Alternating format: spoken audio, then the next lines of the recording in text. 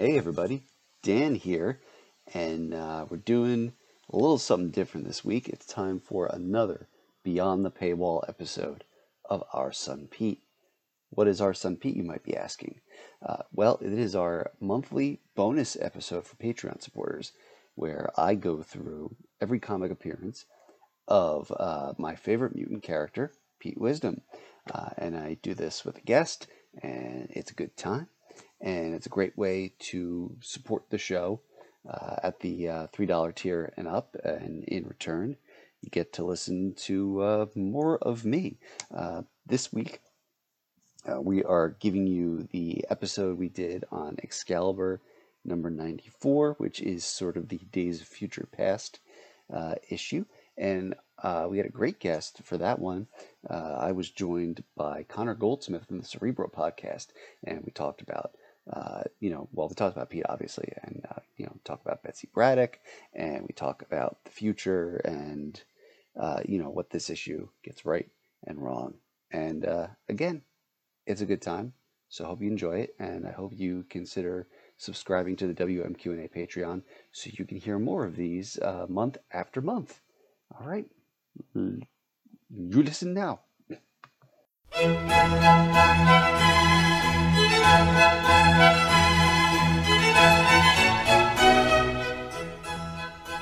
Hello and welcome to Our Son Pete, a monthly Patreon-exclusive WMQ&A bonus podcast where I, Dan Grote, read through every appearance of British mutant spy master Peter Winston Wisdom.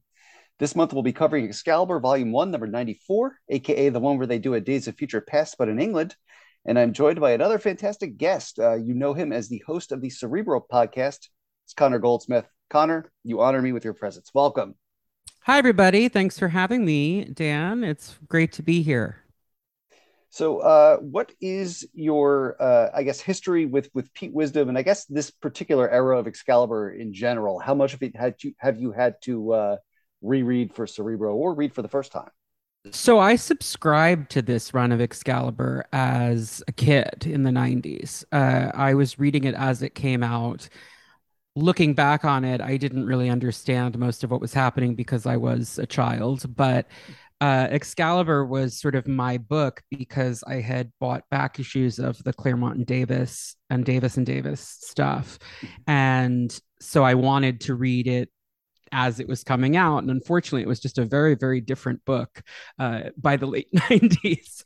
So I would say that with Pete Wisdom, my primary connection, honestly, is like the fandom spaces that I was in as a teenager. I was more of a lurker. I wasn't really like active in them, but there were a lot of women at places like the Sub Reality Cafe who were like big X-Men fans writing specifically about Pride and Wisdom. Like that was a big ship of the 90s.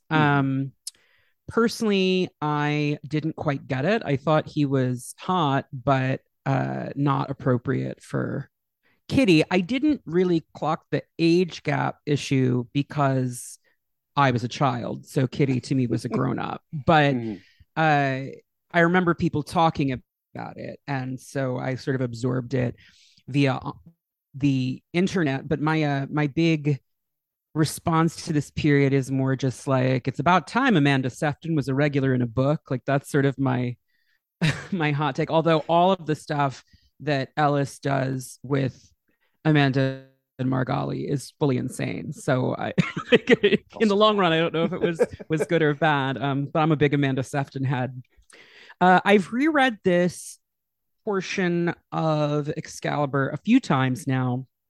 Once for the Moira McTaggart episode because I wanted to figure out at what point she has to have traded out with the Golem for the House of X retcon to work.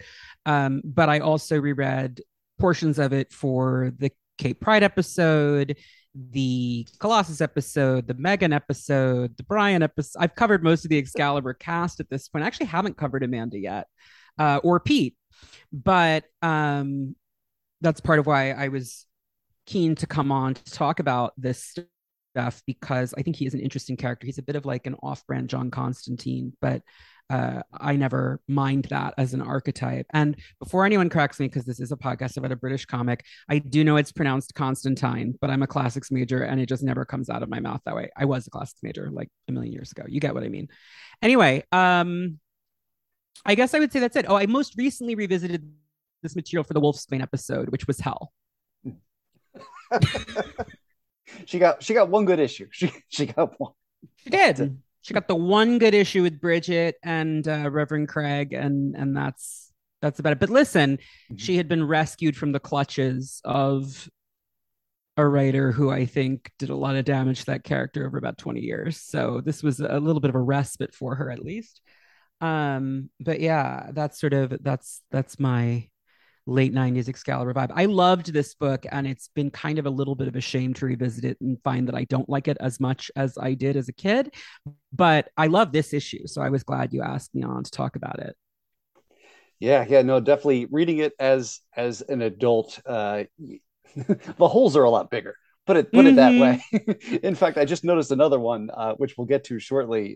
Just well, you can see the fingers of editorial really like in it, because the mandate that Lobdell and then Ellis got was to make this X-Men in England versus the weirder, more iconoclastic book that Excalibur had been before that. And so they forced them to use these characters like Moira and Colossus and Reign and make it more of a traditional X-Men book. And you can really see that here, because this is mostly a Betsy Braddock issue, right? Like it's not even really about the Excalibur cast members.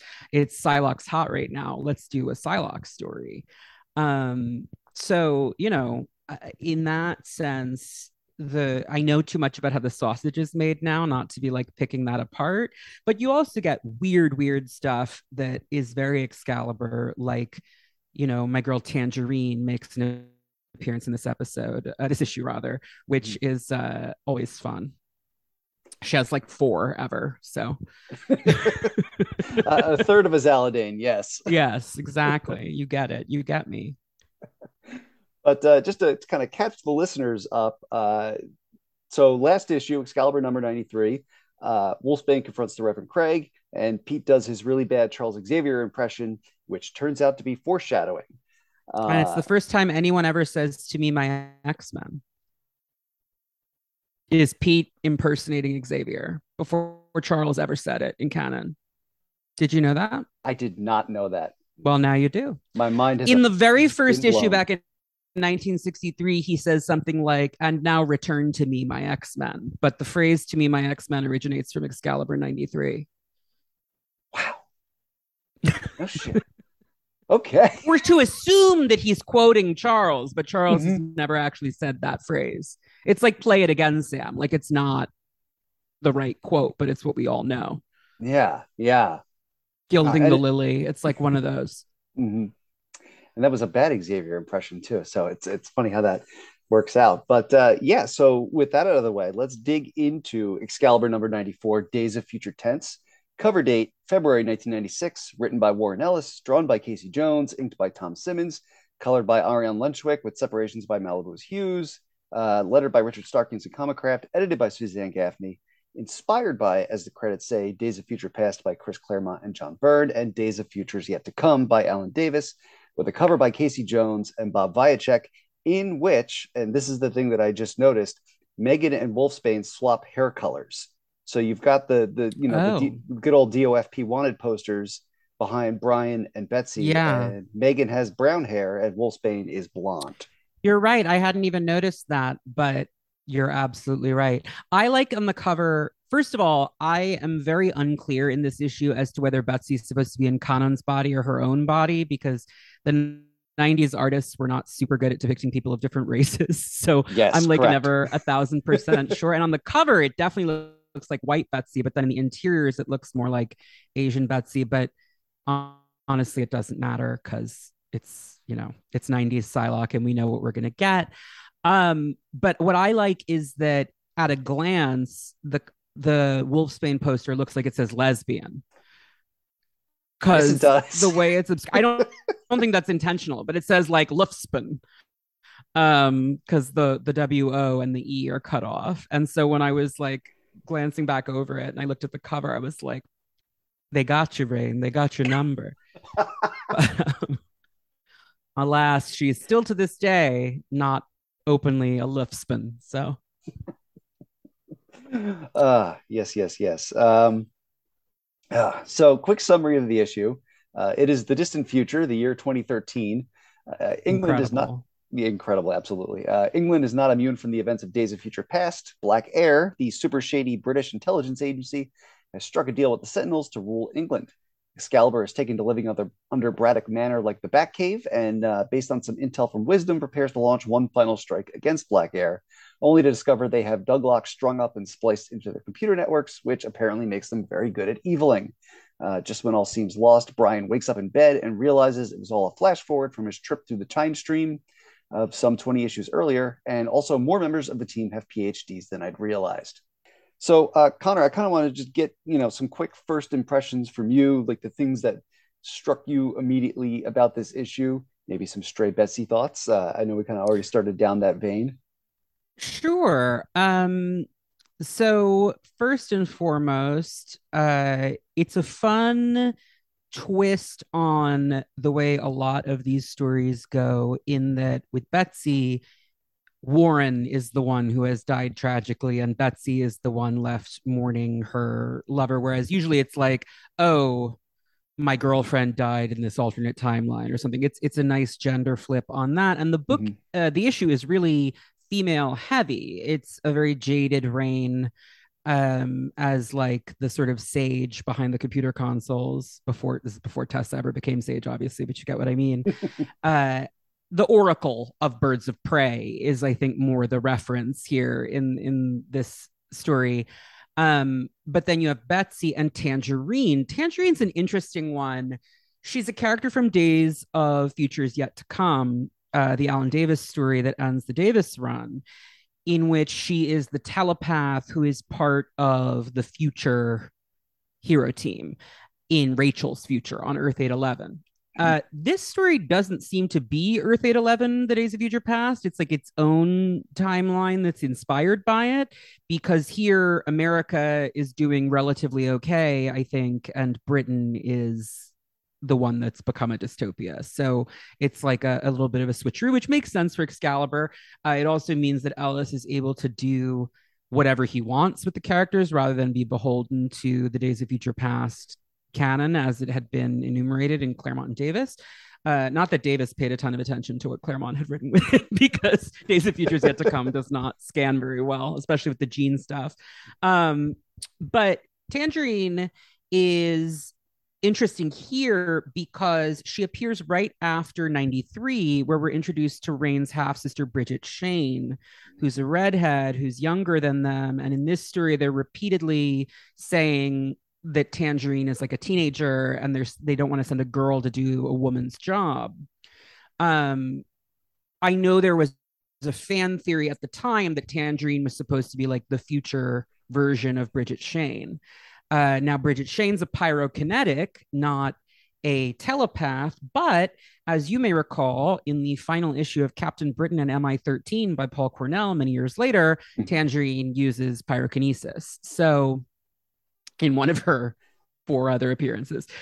So I like that idea. I think that the problem it creates would just be that, first of all, you would have to like point people to issue 93 of Excalibur, which is not enormously well collected. And also, she was like a child. So with the sliding time scale, you'd really have to age her up. And I think that that is doable. But since we've seen Tangerine as an adult in MI13, I think we may have to just let that Easter egg go. But it is nice to see, if that's the intention, that this is building on the prior story, because otherwise this is a very strange bottle episode. It is absolutely, and you mentioned aging Tangerine up, but the one thing this issue I cannot tell what it's doing is how it is aging up the main cast, because Everyone, yeah. Pete is really the only one who looks like they've aged. Everybody else, I mean, Betsy's aged into fabulous huge hair. Yeah, Betsy and Brian and Megan all look sort of roughly the same age. Rain looks Gother. roughly the same age, but just like ragged. You know what I mean? Um, my assumption with Wisdom is that his appearance here, apart from obviously evoking Professor Xavier, is meant to suggest the torture that he underwent at the hands of Black Air has sort of like prematurely aged him. It's important to remember that Professor Xavier is not that much older than the O5. True. If you look back at the 60s material, that's been de-emphasized in the years since. But back when they were writing the 60s stuff, Charles about 30 when they're like 17, 18. So Wisdom is a similar age gap with Kitty, actually, because he's like in his early 30s and Kitty's suddenly 18 in the Ellis run. So, I think that the Xavier comp works, but it does feel a little bit, I mean, this is what, 96? Yes, February 96. So probably So it's probably came out like set, December 95, but yeah. well, right. So yeah, cover dated to 96. So it's set 7 years in the future. And he certainly doesn't look like 38 to 42, No. let's say. So it is, I think, meant to be conspicuous, but it does feel a little odd that it's never commented upon. That said, he's clearly like gone full crazy because, Megan and Brian mentioned that he hasn't spoken to them in months and things like that. He's become very weird. You get the sense that he only talks to Karma. I mean, we don't meet this character later until the Pride and Wisdom miniseries, but he's become a lot like his father. Yes. And I actually think that one thing that actually stood out to me is it's just because of the way Karma is done up here, but they have Mm-hmm. a very arcade and Miss Locke vibe in this story as well. Yeah. But that's just because she is done up as like a dragon lady in that kind of dress, which is something that people love to do with Karma in alternate universes. She is also Angel's Miss Locke in Age of Apocalypse. Uh, she's a support character a lot of the time, so it's easy to put her in that role. But whenever they want to be like, Karma's all grown up now and a little morally ambiguous, like let's put her in a kipau and make her haircut more severe. It's a little bit tropey, but Days of Future Past and all of these related stories are very tropey pulp kind of stories. Mm-hmm. And also the original Wolverine Madripoor stuff when she was serving her uncle. Absolutely. When she's working for her uncle, she also has kind of that, except there it's like it's ill-fitting, right? Whereas Mm-hmm. here you get the sense that she's become morally unburdened, let's say. The implication, I think, is because the Sentinels killed her siblings, but that's not said. It seems like whatever tied her to her human name is now gone, is the Mm-hmm. implication from the narration. Um, which I always appreciate in a Karma story because her human name doesn't make any sense. So it's always better to just call her Karma because it's not good Vietnamese at all. Yeah, no, and I always get a giggle reading the caption, "The year is 2013, the future is a cold place," because, of course it's in the past now, but I'm not saying real world 2013 was perfect. That was the year of the Boston Marathon bombing, for example, but through the lens of 2022, it's Yeah, my sister was a paramedic in Boston at the time. That was not a great my year. gosh. Yeah, no. Also, though, it's like if you think about it, what were was Romany Wisdom of Black Air in Mitt Romney's Binder Full of Women? Very possibly, because that was that. I guess that had just happened. That was 2012 because that was the election year. But Yes. this is like we just started Obama part two.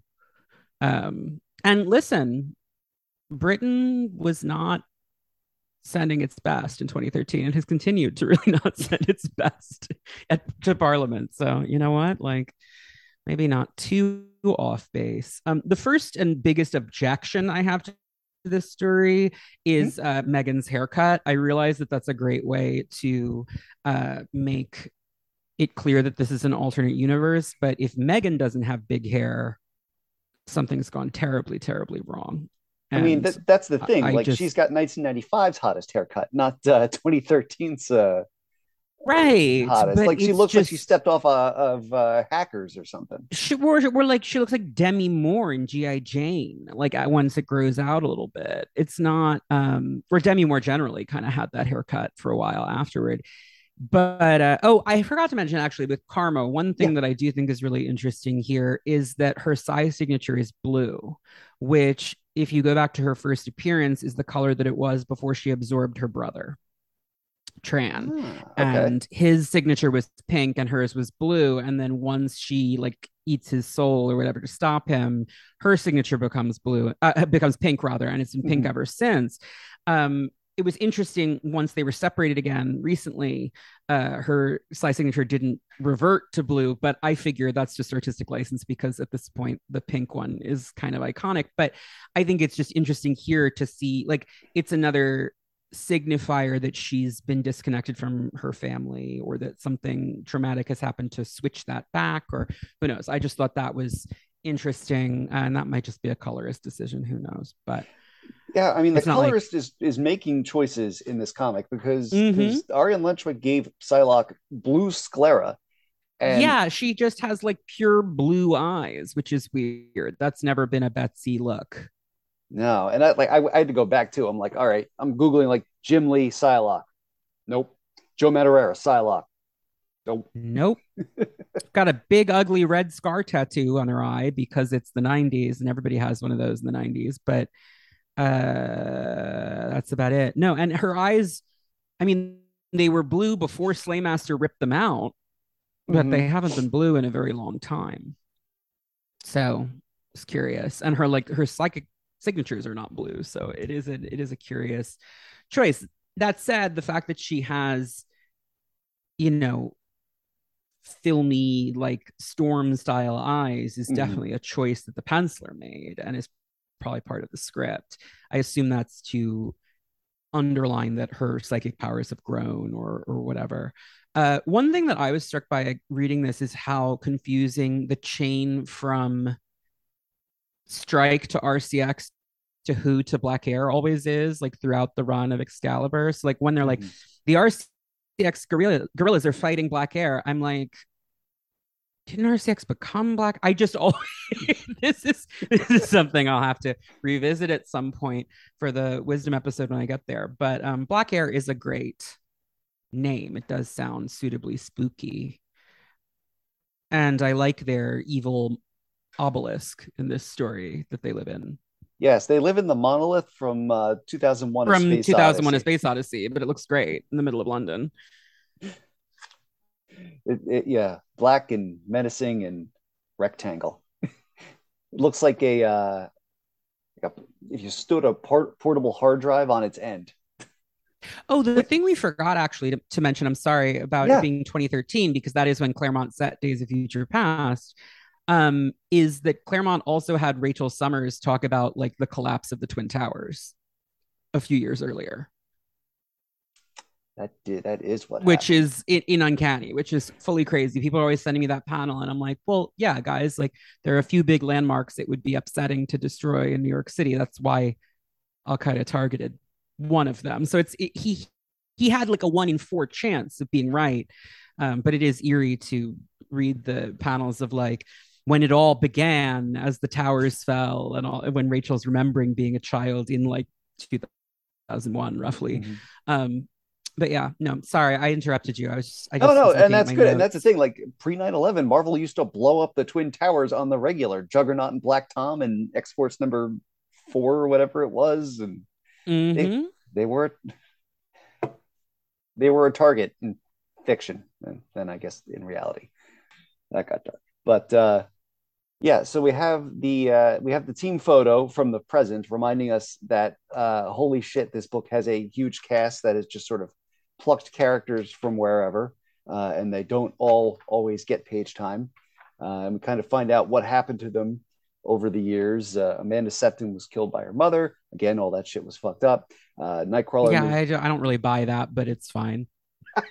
It Nightcrawler, fits Ellis's conception of the characters, so it's whatever. yeah, absolutely.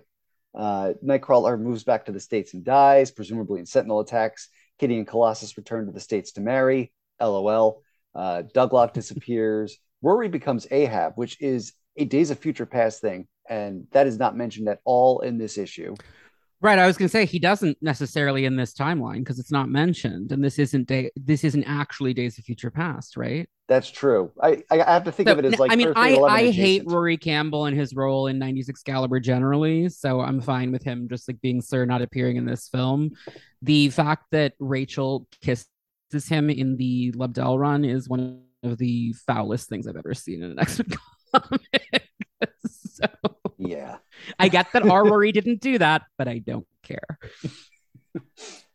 And the thing is, after he loses his leg, he kind of just disappears. And I think Warren forgets about him, and then he shows up as like Well, a Ahab never really horseman. matters again either. I mean, it's just sort of one of those things where it's a plot that, like, after this, Ahab shows up circa the 12 as like one of the horsemen of apocalypse, Yeah. and Mhm. that's presumably Rory Campbell because it's in the present, but it's never elaborated upon, like many things in the 12. So we're just left to wonder. I mean, unless the explanation was going to, and that was not a time that lent itself to consistency, editorial consistency and explanation. It was gonna be like, oh, I was manipulated by Apocalypse. I'm gonna kill all mutants now. But I'm sure That it could never have been went that a deep. story if anyone had ever cared to do it, but I just don't think that like Rory Campbell of a 616 has ever appeared again. So Yeah. that's fine with me personally. And then Moira dies, but as we all know, it was really a Shi'ar Golem, but we don't know that Right. yet. So who cares? It's fine. Yes, exactly. She was evil anyway, so it's fine. Yes. Yeah, and then yeah, kudos to this panel for remembering Brian has a PhD because I forgot. Yes. He's in nuclear physics. Yes, exactly. So now the team's hanging out under Braddock Manor, very, Marvel UK Captain Britain comics, using what is ostensibly the old Mastermind computer, though no one ever says the name, to kind Mm-hmm. of keep tabs Well, on it's the. confusing once Mastermind is the X-Men villain. Like what Yes, the computer Mastermind and Jason Wingard have always been a little confusing for people who didn't read Captain Britain, which is most Americans because it wasn't readily available to be read. So yeah. And Wolfsbane's on monitor duty with her mostly shaved head and her leather jacket that's kind of a precursor to the weird DePhilippus New Mutants, and just sort of being narrated over in a way that reminds me of uh, the character Wildstyle from the Lego movies, just sort of this girl playing at goth, capped mm-hmm. over with the line, Britain sails by in a river of blood. It's very the whole story is very like Shadowrun. Like it's very that kind of like 90s cyberpunk world of Mm-hmm. darkness adjacent kind of vibe. So then Betsy shows up, and then Tangerine shows up, and then Betsy spends the entire issue shitting on Just shitting on Tangerine, Tangerine. Yeah. which okay, so here's my blind spot. Uh, Basically, I didn't start my first Excalibur was 71, so at the Fatal Attractions tie-in, right? Oh my God. I'd only You started started reading right when it got bad. But a lot of correct, people did, correct. you know? I only started reading the Claremont and Davis stuff recently, so I'm like halfway through Cross Time Caper now. Oh, Yeah, well, congrats on that. That's fun. That's it a it fun it, journey to be it on. is, and it's oh my god, it's the weirdest shit. I can't believe they It's so let good. let There's us get nothing away like with. it. Yeah, Yeah, there's nothing like it in the world. but that means I've read like zero Excalibur between issues 17 and 71, roughly. So I only learned a couple weeks ago in prepping for this episode that Tangerine was a pre-existing character. Mm-hmm. Not even thinking about that, like one appearance in one panel of MI13. But yeah, apparently, like looking at pictures from her original appearance, I'm like, she looks like she's dressed like the model from the cover of She those has old. the coolest design in the world, and here she's just like a boring 90s lady. Yeah, I mean, they Because basically like gave them the precursors to like the 2000s X-Men movie, like leather outfits. yeah, whereas on in the Alan Davis story, first of all, famously, she has a huge curly orange afro, which is why she's called Tangerine. Mm-hmm. But also she's just sort of like generally dressed in like 70s styled sci-fi attire that looks awesome. And here she's just kind of whatever. Demanda Martini, my friend who is a drag queen, was my booth babe at FlameCon. She does a Tangerine routine, and with the Davis design, and she's always just like, "This is the routine that no one gets but me," and that's fine. But she has a great big orange wig. But yeah, no, the MI13 appearance also is a joke. It just says that Tangerine's been busy fighting the Mandarin because they're both kinds of, Oranges. orange fruits. Um, but yeah, it's a weird pull. I do think that Alice was trying to imply that this is who Bridget grows up to be, but since we never see Bridget again, it doesn't really hit. Yeah, that was a connection I never made, but it makes a lot of sense. It Because absolutely it's just, well, does. it's sort of like, otherwise, why is this character here except to Yeah. pay homage to the Davis story, but nothing else in this pays homage to the Davis story. So it's a little bit like, qua. And I think Yeah. maybe there was a plan, or it was his idea of like a wink, or who knows. But it's certainly not canon now, I don't think so. No, We're just no. left with a weird story in which Betsy hates this teenager.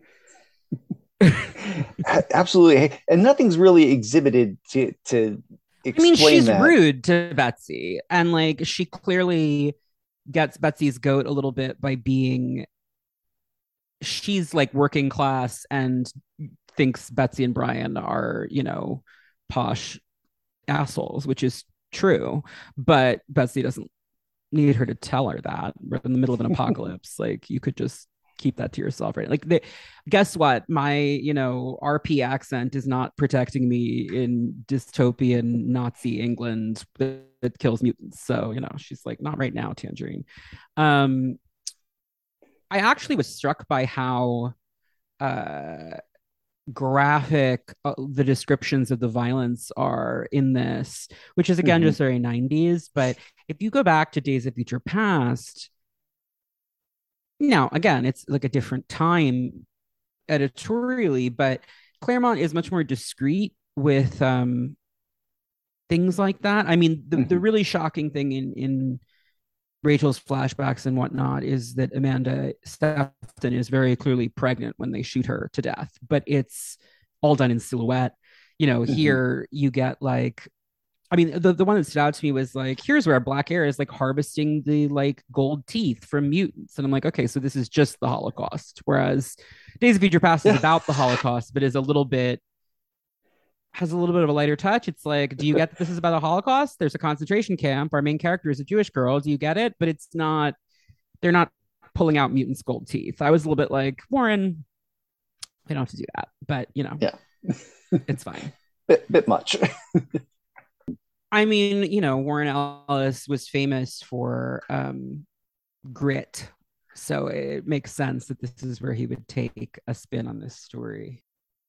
But yeah, so when they get to the Black Air base, it's that's where Ellis really starts to do all his random Ellis idea things. So he's got like techno organic war liquids that look like the Brood and come out of the walls, Mm-hmm. and he's got a brain in a jar that insults people when they try to pick a lock. Uh, that was just fun. And then we get to Douglock, And or we we get the body horror of like Douglock has been beheaded and turned into their base. And that is a good bit. It just never really goes, like, we don't even see Rain react to it. And in the main story, Rain and Douglock are a whole thing. Like, what's yeah. their, is it Doug? Is it not Doug? Is it Warlock? Is it not Warlock? What's going on? She has this emotional attachment. And clearly the Rain in this world is very jaded, but I would have liked to see that reaction. Like, Betsy doesn't care about Douglock. She cared about Doug, but she doesn't know Douglock. I feel like there's a version of this story that's maybe like one more issue. Maybe it's a two-parter like the Mm-hmm. original Days of Future Past, where all this stuff is a little bit more fleshed out and you get into these people's heads. I think the issue there is that, and this is the issue with like the issue overall, is that Hmm. I don't think it's saying anything. Like, Days of Future Past has a point to it, right? Like, Hmm. what is this issue saying? It's fun. I enjoy it as like a romp, but there's no larger point really being made that's not already made by Days of Future Past. Like, Days of Future's Yet to Come is a Hmm. sequel to Days of Future Past that's about resolving the Rachel Summers and Kate Pride plot. This is just a riff that to me isn't really adding anything besides like here's a UK twist on the concepts. But even then, there isn't a ton of that.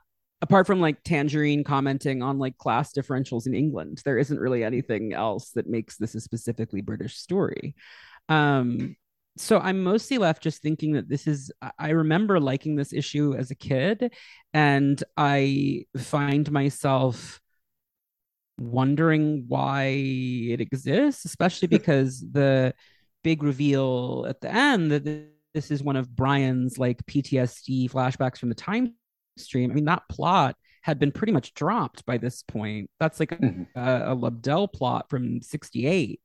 So we're almost 30 issues later. It just feels weird to whip that back up. And I haven't read the issues right after this in a while. Does anything of consequence spin out of this? Well, okay, so that's the thing. So this issue is a future set preview for Ellis's next big arc, which is about Black Air and the London Hellfire Right. Club and all that stuff. So the Another whole arc that goes nowhere and resolves off screen in the middle of yes, Onslaught. and then Ellis leaves shortly thereafter. But like the whole like taking Yeah. Doug Locke for their own Mm-hmm. sinister machinations thing comes from this. It kind So of I guess it's to warn Excalibur that Black Air is up to no good. I just feel like we knew that already on some level.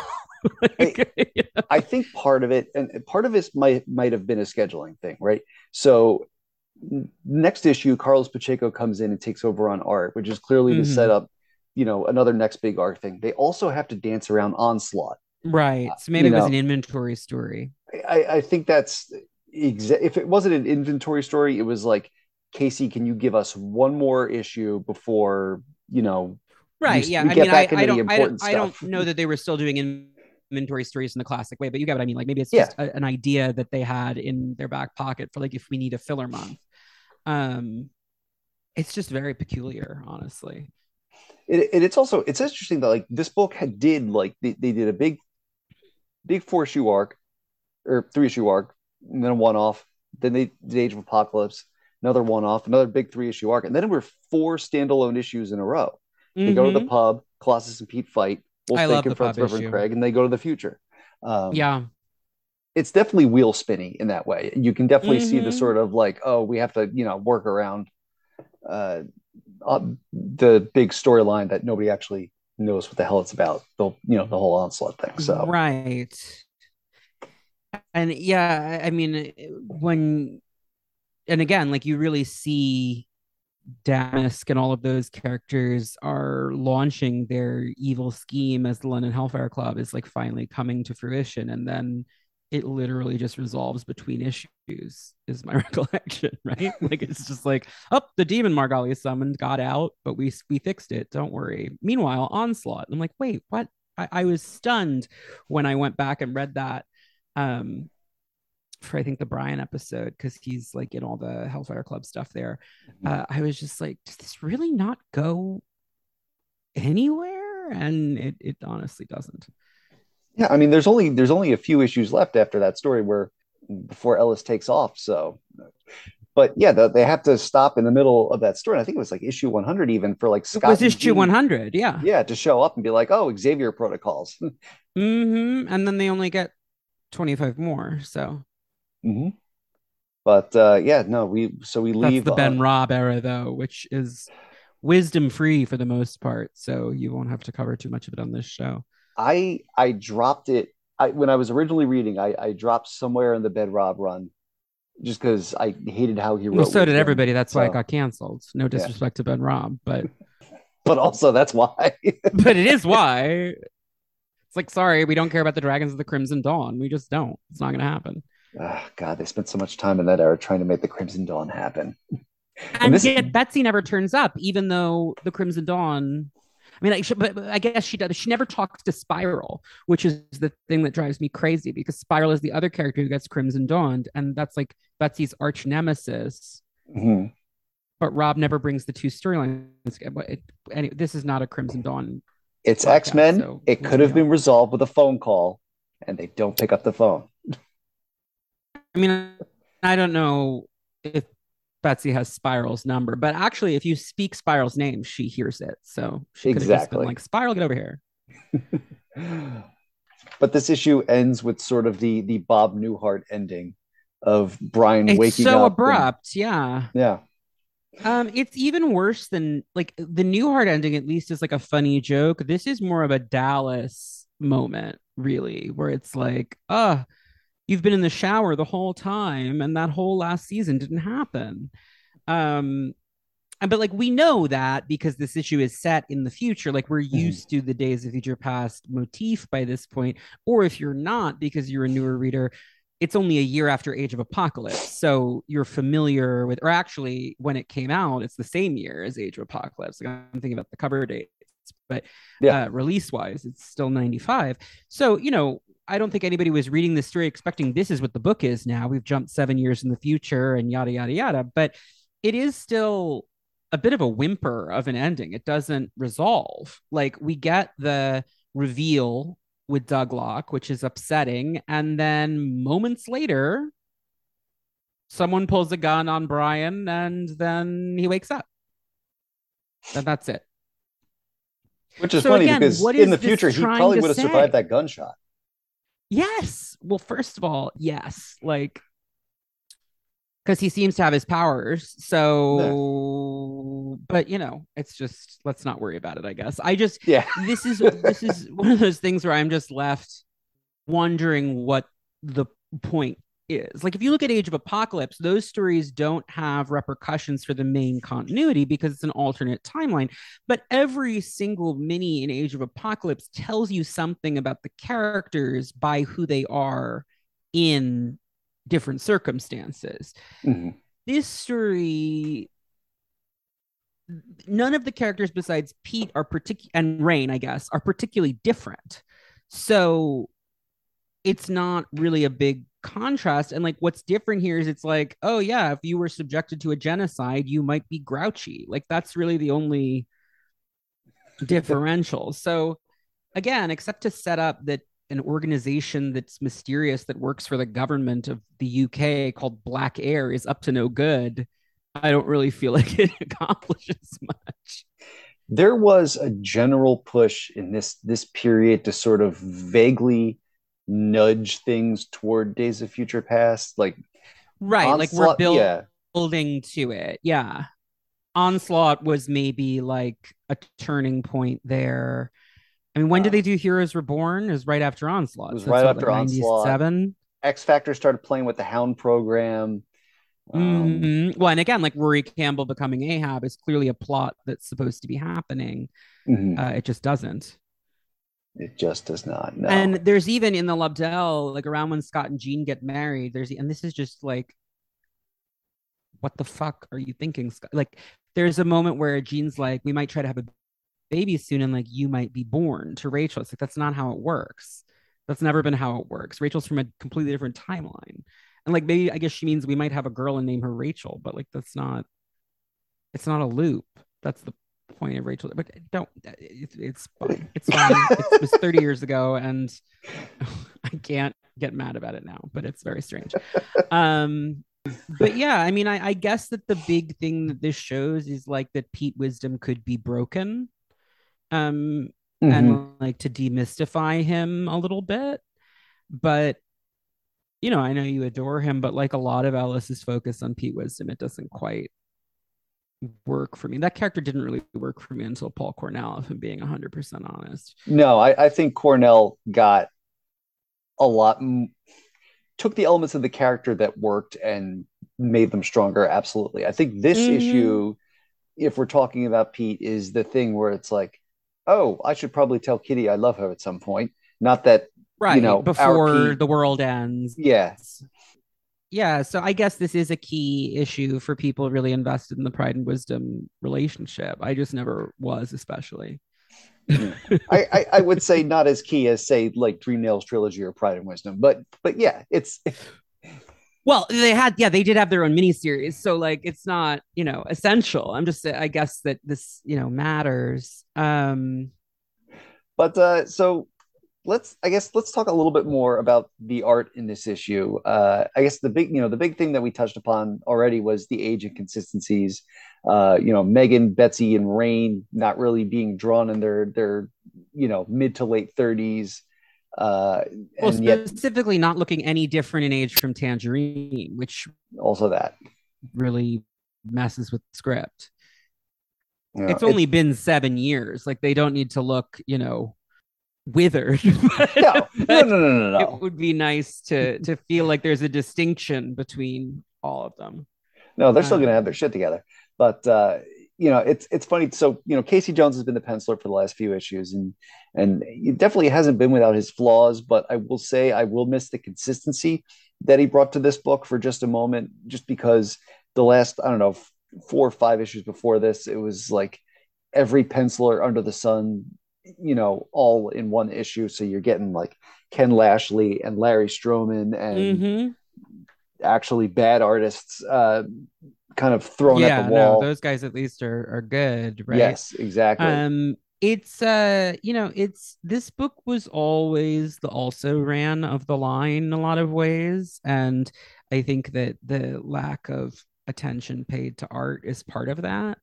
Uh, but I do like his pencils on this issue, um, except for the fact that all the women look the same age, which we've already said. And Yeah. I don't mind that Pete looks rough. He smokes like a chimney, so that's fine. I guess going through some of the categories pretty quickly here. How many pages does Wisdom appear in? 4. It's another slim showing, but here he kind of fills more of the Bosley role, giving the angels their mission, and Brian, who's also there. Mm-hmm. Best words of wisdom is when he kind of gets petulant for a moment, and Karma tells the team, "Oh, he's got a mission for you." And he's like, "I could tell them I have a mission. I could tell them." It's Right. this weird moment where he's supposed to be the spy master, but he comes off just like a whiny old man, and Well, the implication is that his brain's pretty broken at this point, and that Karma does a lot of the speaking for him. So yes, it's him sort of asserting himself. But since, again, we haven't seen his usual behavior apart from the narration, we don't necessarily get that. You know what I mean? yeah. We're only seeing him in this exceptional moment of clarity. I mean, later writers, again, we're talking about Paul Clarnell, play off the fact that Pete's actually very good at spycraft. Mm-hmm. He's a lout, but if you've got vampires invading from the moon, he's your guy. To be fair, he's kind of still in his introductory phase, and so Ellis is shaping him so that he learns how to people, and he's showing us what will happen if Pete doesn't learn those soft skills. But this is definitely this issue's food for the people who are like, I like Pete Wisdom best when he's the butt of the joke, which Mm-hmm. certainly that version of him does work. Best insult goes to the mini Metroid mother brain that acts as a living lock in the Black Air Base. Not so much what it says; it kind of has 2 lines, like "trying to pick me, girly," before Psylocke fries it. So much as the way it says those lines, it's basically every other night Arthur comes upon in Monty Python and the Holy Grail. The ones who argue with him about swallows and taunt him in outrageous French accents. It's this like Mm-hmm. it's a dark and gritty reimagining of the old British farce Excalibur, if just Right. for a moment. A lot, of course, a lot of that farcical nature was beaten out of the book a long time ago.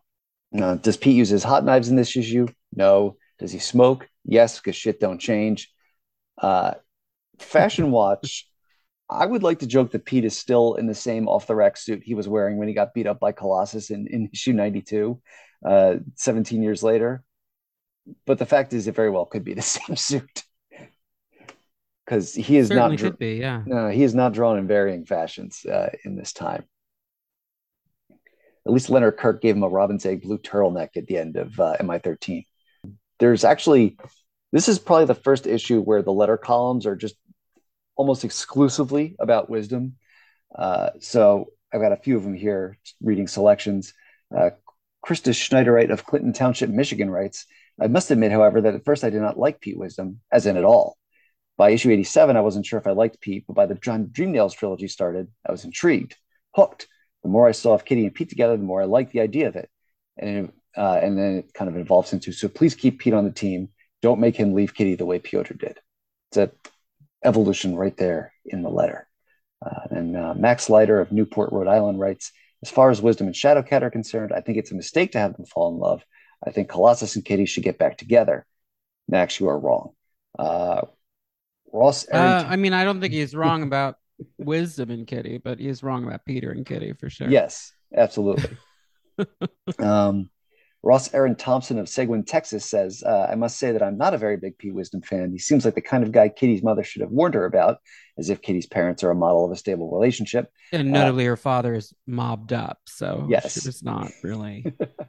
not a good example. Hopefully, Colossus will show up and beat the you know what out of him before he ruins Which he Kitty's. does. Yes. Before their letter was even published, or is that after this? No, it's before, No, right? this is definitely this is probably somewhere around when issue 90 or so came out. But man, people at this point do not know about Colossus. Well, Colossus' characterization, as we think of it retrospectively, is in many ways established in that issue where he beats the shit out of Pete Wisdom, actually. So, That is true. they didn't have reason to know. But they'll get there It soon. hadn't Yeah. happened yet. And Dowd Omer of Covington, Kentucky says, I think it is good Wisdom and Kitty are more than friends since both were loners and needed somebody. Yes, that classic chronically single loner rebel Catherine Ann Pride. And AJ Ellis of Kugara, Australia just sort of yells excitement. Kitty and Wisdom, that total hate, respect, dislike, attraction thing going, and an X-Files reference. This is what I live for. And then I kind of looked at some of the other X books that were coming out that month just to see what was going on at the same time. Archangel got a one shot. I've never read it. I know nothing about it. It's weird. It's by Peter Milligan. Mm. And it's sort of about like Warren trying to embrace his metal wings. He like meets a ghost. Betsy's jealous of the ghost. Their relationship is not great at this point. The real problem with it is that it conflicts with the Crimson Dawn miniseries. They don't make sense in continuity together because it's all about Angel's metal wings, and then the Crimson Dawn story is not about that. So Crimson anyway, Dawn don't worry make a about lot of it. sense at all. Yeah, really don't. Let's see what else. We got more Adventures of Young Nathan Dayspring, the first issue of Ascani Sun by Scott Lobdell, Jeff Loeb, and Gene Ha. Pretty good. Not as good as Adventures of Cyclops and Phoenix. Yeah.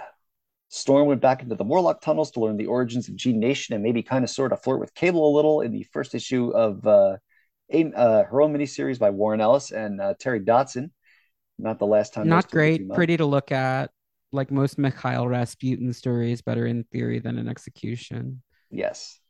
Wolverine and Archangel go looking for a way to save Psylocke after she was mauled by Sabretooth and unleashed the Crimson Dawn upon the world. So that's where that comes from. But we also got I'm the a first Betsy appearance. super fan, but I would not recommend the Crimson Dawn miniseries. No, Which she's no barely in Crimson it, Dawn. but still, it's just not essential. The only thing I like about anything related to the Crimson Dawn is the character Gomer the Ancient. That is it. Sure. I like the weird new powers that Betsy gets, but the everything else about it is really stupid. I actually think that those powers would be cool if they gave them to Kana now. And you could say that like the Crimson Dawn had unlocked powers that were innate to that body. That might be like a cool thing. Like the shadow teleporting stuff is neat and is very ninja-y. But otherwise it gave Betsy that garish tattoo and made her she had like a new cold personality, which like is just not that interesting to me because Betsy's most interesting to me when she's being an absolute mess, not when she's being like really reserved, because that's not really who the character is to me anyway. Yeah. And then not going through all of them, but kind of usually pick about 5 a month. Bishop fights Fatal, one of the Dork Beast henchfolk in X-Men 49. And that's it. I have no thoughts on Fatal. Yeah. She was green, is my recollection. Purple? I don't really remember. She's like a Crayola color, is what I recall. And she's with Havoc when Havoc is undercover in Dark Beast's Brotherhood in Mackie X Factor. Yeah. Somebody who looked very cool in the mid 90s at the time. Yeah, very cool design, but like I don't think ever. I think she was in Excel in X Factor Investigations when like those characters who'd been decimated showed up as terrorists in Peter David's in Mutant Town. I think she's with them. Yeah. But otherwise, it's been not a great set of years for old Fatal. That's it. And then ads. So this issue we get a Judge Dredd statue for people who are into that. Berry Berry Kicks, which at the time was giving away Marvel Overpower cards, Marvel's Ultra Ugh, Force or overpower. Malibu's Ultra Force, the comic, the cartoon, and the action figures, DC versus Marvel trading cards, a video game called Shell Shock for PlayStation, Sega Saturn and PC CD-ROM, Marvel Vision I was a fan Sega magazine. Saturn household. Were you? Yes. For because I had been jealous of the Sega Genesis kids when I was a kid, in part Ah, because the X-Men games on Super Nintendo were bad. But with the Saturn versus the PlayStation, I miscalculated for sure. yeah. No, we were a Super Nintendo house, and I had that really bad Spider-Man and the X-Men versus arcade game. That was, Yeah, Arcade's Revenge. I complain about that on my show all the time because yeah, it sucks. yeah, Storm is a water level. yeah. She was, wasn't she? No one Yeah, likes a I water never got level. very far in that game. I don't know No, it was hard and not fun. Anyway, exactly. sorry. Please You know, continue. I keep that's interrupting okay. you. Always good to relive the relive those days. But what else do we have here? Oh yeah, a house ad for Fantastic Four pre-onslaught, which is like saying, "Come watch us peter out." 96 Fleer Ultra baseball cards, and on the back, opening in theaters January 12th, 1996, Biodome starring Pauly Shore and Stephen Baldwin. Yikes. Um, Connor, this has been a fantastic time. Before I let you go, how can people follow you online and support the things that you are doing? You can follow me on Twitter at Dream of Organon or on Instagram at Connor Goldsmith. You can follow Cerebro on Twitter and Instagram at CerebroCast. You can find all of the episodes and links to the merch store, the Discord server, and everything else at cerebrocast.com. Uh, the most recent episode, as of this recording, should be actually Excalibur oriented. It's Kylun with Sam Guido, which I enjoyed doing that episode. It's shorter than some of my longer epics because Kylun has a relatively scant publication history, but hopefully that's to change soon. Um, and I have a bunch of exciting things coming up. Leah Williams is coming back to the pod to talk about Boom Boom. Spencer Ackerman and I are doing Fenris for Yom Kippur because that's our sense of humor. We were like, we got to do it before Yom Kippur because we need to be forgiven after we do the Fenris episode. Um, but yeah, no, I love doing it. I have a new podcast launching soon called Single Female Lawyer that revisits the classic 90s sitcom Ally McBeal with Alex Abad Santos. So that's very different, but is from the same time period as these late 90s Excalibur comics. And much like Warren Ellis, Excalibur has very interesting ideas about feminism. And I think that's it for me for now. Thank you for having me, Dan. This was fun. Absolutely. And listeners, next month, uh, X-Man shows up. So I'm sorry about that in advance, but I did call in an expert, and yeah, it's Zach. But until next time, Oh, he did my X-Man episode. So check that out if you're an X-Man fan or a Zach Jenkins fan. Are you going to do the X-Man issue also? Because it's a crossover. probably, yeah, I'll probably have Yeah, to. it's like, I want to say it's 11 or 12, maybe 12. It's like Moira stuff, which I've is I've always, again, fun in retrospect now that she's evil. I've got it buried in my filing cabinet, so Yeah, I yeah, gotta yeah. dig that out. No, those single issues of like the weird late 90s stuff truly do just like lurk in my drawers because I've had to eBay so many things for this fucking podcast. Like, uh, when will Marvel collect the Amanda Sefton, Dan Abden, and Andy Lanning miniseries in trade? God damn it. It's called Magic. Just sell it and make people think it's Ilyana. They'll buy it. that's the But key. That's the key. I digress. But until next time, listeners, Sodolf Torag.